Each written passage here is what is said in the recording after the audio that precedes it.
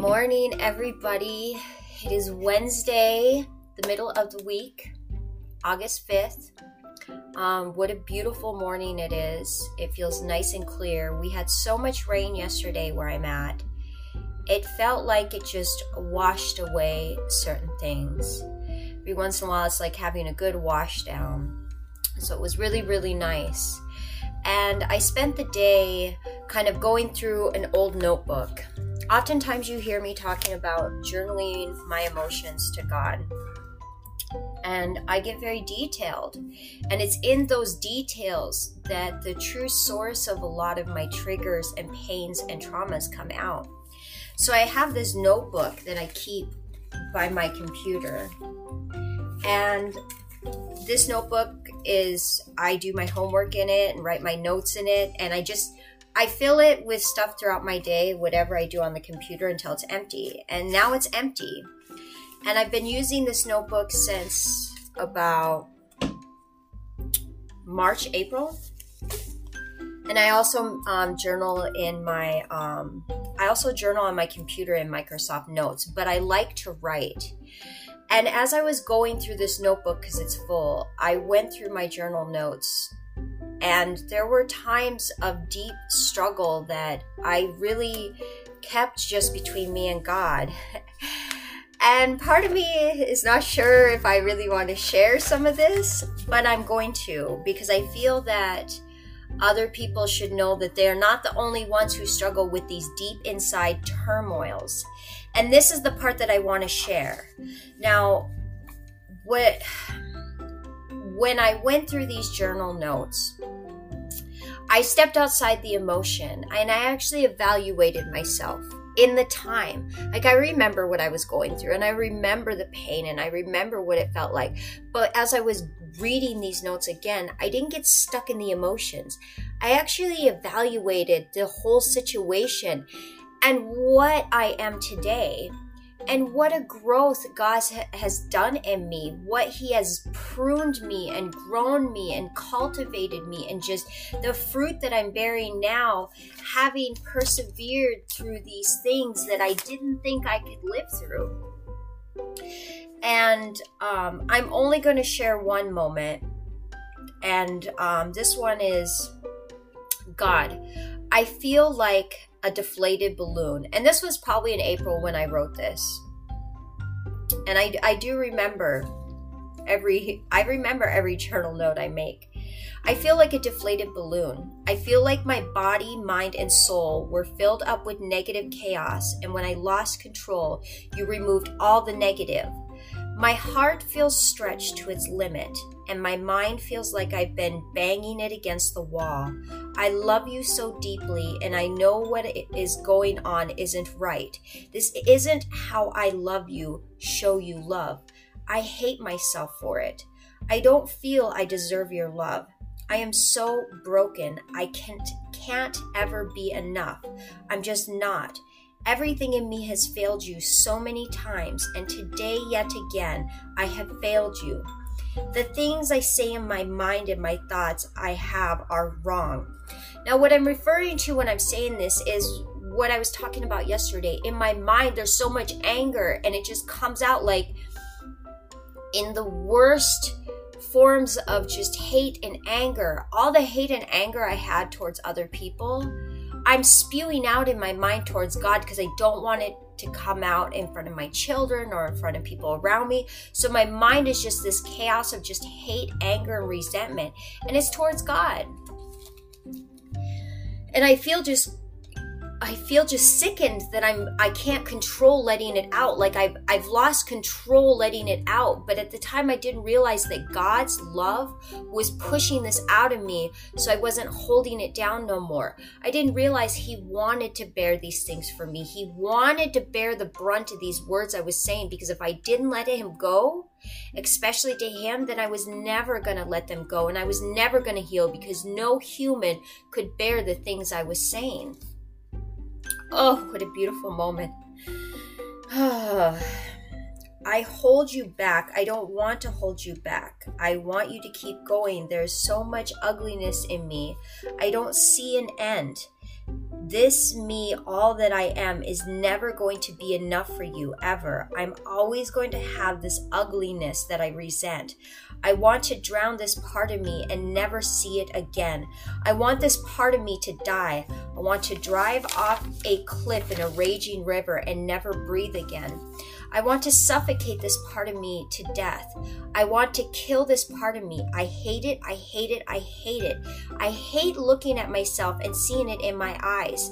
Now, what I'm referring to in this ugliness, Satan resides in hate and resentment, and I could see him residing in me, and I hated it, and I didn't know how to get rid of it at the time. I mean, I was still struggling with sticking to my daily routine to come out of these things, and not falling into sleeping and just not wanting to do anything.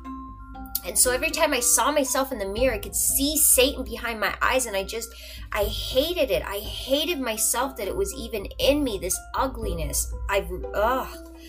I want to gouge my eyes out and never see it again. And I truly did. Every time I saw Satan in my eyes, I wanted just to rip it out. Wanting it dead. I want me dead to never ever see it again.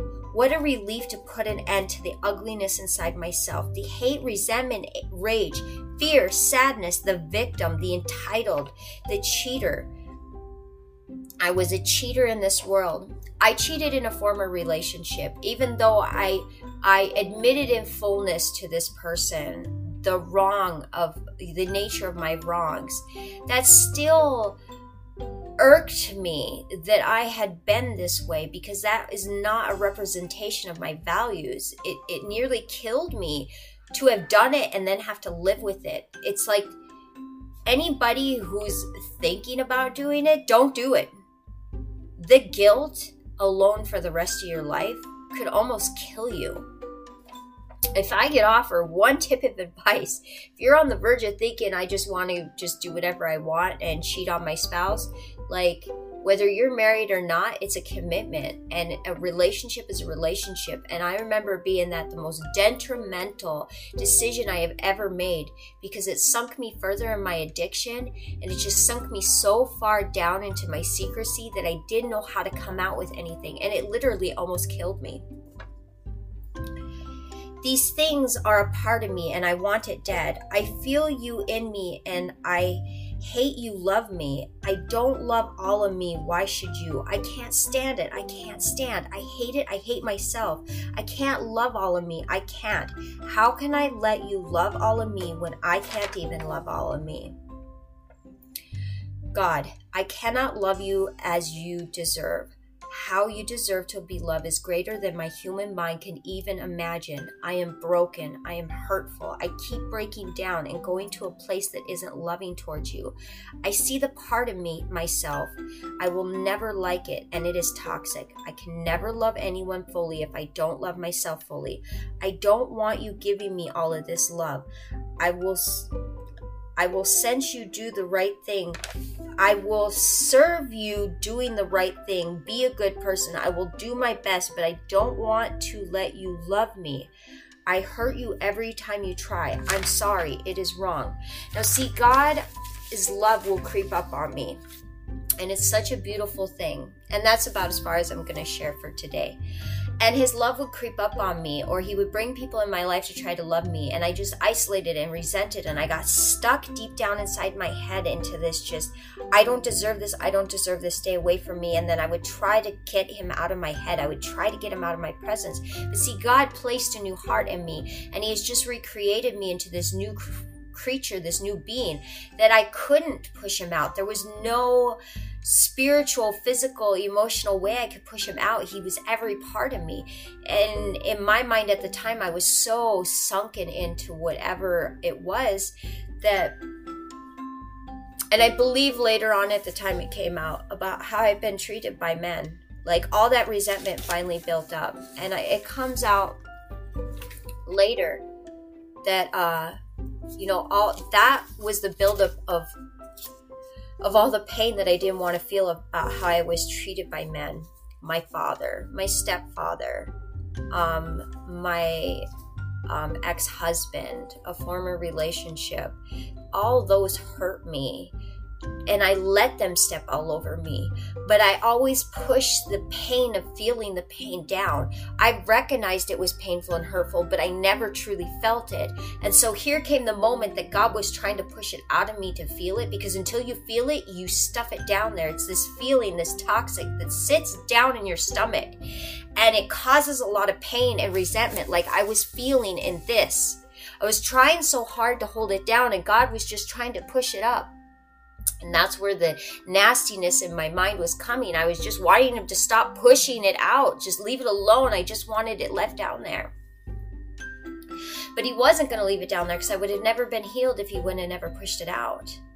And that pain lasted for a long time. Like I said, it later came out.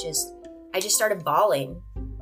I was like, I can't believe my father would treat me like this. I can't believe he would allow other men to treat me like this. I didn't know what to tell my kids. Like, what am I going to do? Just leave this world? Like, I just couldn't take the pain, but I didn't want to cope with anything. It was such a turmoil. And you guys, this was in April. I was going through a lot of construction work with God. And this was in April that this was all starting to just kind of come up. So God has brought me through some amazing things, and I share that because this is where a lot of people get stuck in their emotions and they think they have no way out. I've heard a lot of things of suicide on the rise, people just sunken into heroin so bad. This is really the core of why people turn to no return. Because the pain is so deep, we don't understand it. We don't know what to do. I was very grateful that I had established some form of letting it out, which was in my writing. And because I wrote so authentically to God, like every honest detail I wrote to God, because of that, I was able to find the source. I was able to search in my writing the source and how to let it out. So it's very important. Having a relationship with God is very important. And when I realized so many people don't have a relationship with God, it's sad, because until you know that that's available, you don't think it's there. You have no clue. I had no clue this was available to me, that I had the ability to have somebody with me through the struggle. I didn't know this. Life would have been a little bit different. But now that I know, I've made it my mission to teach others how to create their own personal relationship with God. So there's a very detailed example of how I journal. And like I said, I debated whether I should share that, because I would hate for people to take it the wrong way. And, I look back on this with a lot of hope and faith and love. This really just binds me to God and deeply roots me in his promises and who he is to me, in his love and his mercy, and he's never failing. He was always there, even through the yuckiness, because he was the only one who could bear that yuckiness for me. And I had to let it out. He knew I had to let it out. What a beautiful thing to have such a loving God. He is as good as flesh to me. He is even better. He's bared things no human could ever do. What a beautiful thing. And I hope that personal insert inspires you to really think about hard times and what are you holding yourself back from when you go through that, to have a relationship with God, for him to see you through these things. So the daily bread, God's daily bread, the bread of the day, is called For Our Friends. And the verse comes from John chapter 15, verse 12. It says, "My command is this, love each other as I have loved you." This is such a beautiful commandment. I remember it also being in, I thought it was John chapter 13. I'll have to look again. But it was right after Jesus had made an example of unconditional love. He had stopped in the middle of dinner, he had taken off his shirt, and he had tied it around his waist, and he washed the disciples' feet with love. This is the most humbling act of service you could ever do for another person. And one of them was like, I can't let you. And he goes, you must. And it was more than just loving them on the last night he was with them, showing them love. He wanted to show them love. He wanted to give them something, a piece of him before he left. It's just, there was so many things embedded in this one act of, humbleness from God. And then he goes, I want you to love others as I have loved you. That is the greatest commandment this world could ever have. Because when we love each other, we are also loving God. Because God resides in each and every one of us. Because he created each and every one of us. So it's such a beautiful thing. So the story goes, in Emily Brandt's novel, Wuthering Heights, a cantankerous man who often quotes the Bible is criticized others as memorably described as the wearisome self-righteous Pharisee that ever ransacked a Bible to rake the promises to himself, fling the curses to his neighbors. I know a lot of people that do this. They use the Bible to their advantage because they use it to cause fear to other people so that they feel more powerful. That's a Pharisee motive right there. That's what you call that, when somebody uses the Bible to gain from others. That's a Pharisee motive.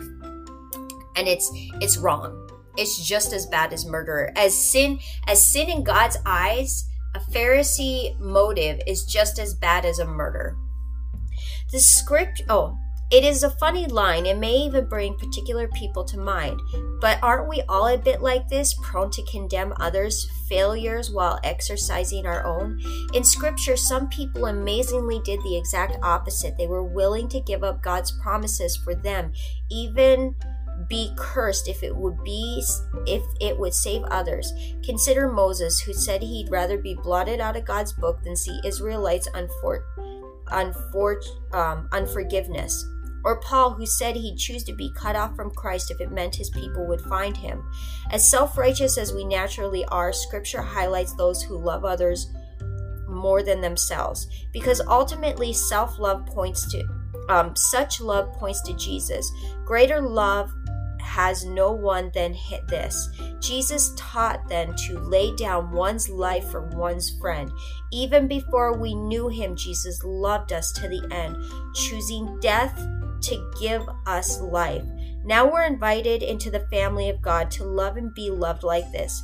And as we pour into others Christ's unimaginable love, the world will catch a glimpse of him. When have you experienced sacrificial love? Who can you show this kind of love to? Loving God, thank you for showing us what it means to love. Help us to love like you. Amen. This is so beautiful. You know, I read a piece of scripture yesterday that was in John chapter, I want to say 14. And it's John chapter 14, and it starts at verse 15. And Jesus is talking to the disciples, and he says, God, I will send a new counselor for you, which is the Holy Spirit of truth. But you will see me again. The world will not see me, but you will see me. Because those who see truth will see Jesus. I see Jesus in people who are truthful and honest and walking the way of him. I see him come out of people, which is such a beautiful thing. So, when it says, and as we pour into others Christ's unimaginable love, the world catches a glimpse of him. When we love this way, people see Jesus through us. When we see others love this way, we see Jesus in them. And that is what I mean when you see Christ-like people and you are just drawn to them. That's because it's that unconditional love. It's that first love that we were ever touched with, which is the love of God. And that's why we're drawn to it. It's just like we have to have it because that was the first love we ever touched with. It's what we're searching for now, which is so beautiful. You know, sacrificial love, there have been, besides God, like what I was just talking about, God has sacrificed a lot. He has sacrificed listening to me say things I should have said to other people, but he bared that for me. What kind of love is that? Like, no human could have heard those things and probably walked away not hating me for life. I've told people truths and they've walked away from me. I've watched a lot of people walk out of my life in the last year because they cannot love me the way I deserve. And I cannot be around people who just can't love me the way I deserve. And it's an interesting concept because, like, today I saw the elderly man Randy again. And it was interesting to think that this man who has nothing treats me with such respect, calls me ma'am. Like, he loves me for who I am. He allows me to be my godly Christian girl talking about God and loving him. He allows me to be that way around him. And he doesn't shame me, and he doesn't doubt me, and he doesn't criticize me. We just talk about life and he lets me be me. And essentially this man has nothing. But what a loving, unconditional man. And right there is where I see the part of God in him that God created. Because that kind of love is so rare in this world, where he just loves people for who they are. What a beautiful thing. And when I realized that, it kind of binded that relationship I've been creating with him a little bit more. Like, God's using him to teach me how to be binding in relationships, because I struggle in creating and maintaining relationships. So God has used this man, and it has opened a part of my heart that was very well closed off, because I've watched so many people, not want to treat me the way I deserve. But I realized too that it's all right to let them go. Like, that's all right, because that's who they are. But when I see that it is possible for people to love me the way I am, and they have nothing in this world, it's such a beautiful, humbling thing. Like, this man is got probably more love in his heart than maybe I do. I'm almost going to cry about it as I'm realizing, sitting here, that this man has values that I'm trying to work on. What a beautiful thing that he's embodied with these beautiful values that I'm trying to work and persevere to gain through with God. What a beautiful thing that he has these inside of him. And that just makes him all the more just valuable and Christ-like to me. I see Jesus in him. What a beautiful thing, you guys, to it's beautiful. I can't even, it's just coming to me right now. And and that's somebody I can show kindness to, like I have been. But it's really a beautiful thing, because the fact that he allows me to be that way, his flaws don't bother me. His flaws don't diminish who he is in this world to me. I see that part of him, and that's all that matters. Such a beautiful thing. I've had people around me that have forgiven me for things I've done. And I've done some pretty terrible things. And those people I look back on those moments as monumental to me, that I had done some pretty nasty things that were almost unforgivable. And these certain people forgave me and still embraced me. And those are monumental to me. So as I'm reflecting on these, I hope that inspires you, and that is your challenge for today, to reflect on those around you who have given sacrificial love. Who do you know who has offered you that unconditional love, that you see that has allowed you to be you, that is just that kind of person? Who have you seen Jesus through? And what can you learn from them? What an amazing challenge. Who have you seen Jesus in? And what can you take away from them to carry in your own life, to better yourself, to sharpen your knife, to make you a better version of yourself? And that is the challenge, you guys. What a beautiful day. I'm so very blessed to be alive today, and God is just ever so forgiving and ever so loving, you guys. I hope that you open the door to Him, to let Him start revealing the inside of you, inside out. Just like the rose, let His love touch upon your petals and open you up to bloom. It's such a beautiful thing when God touches up on your heart with His loving hands. God bless you guys, and amen.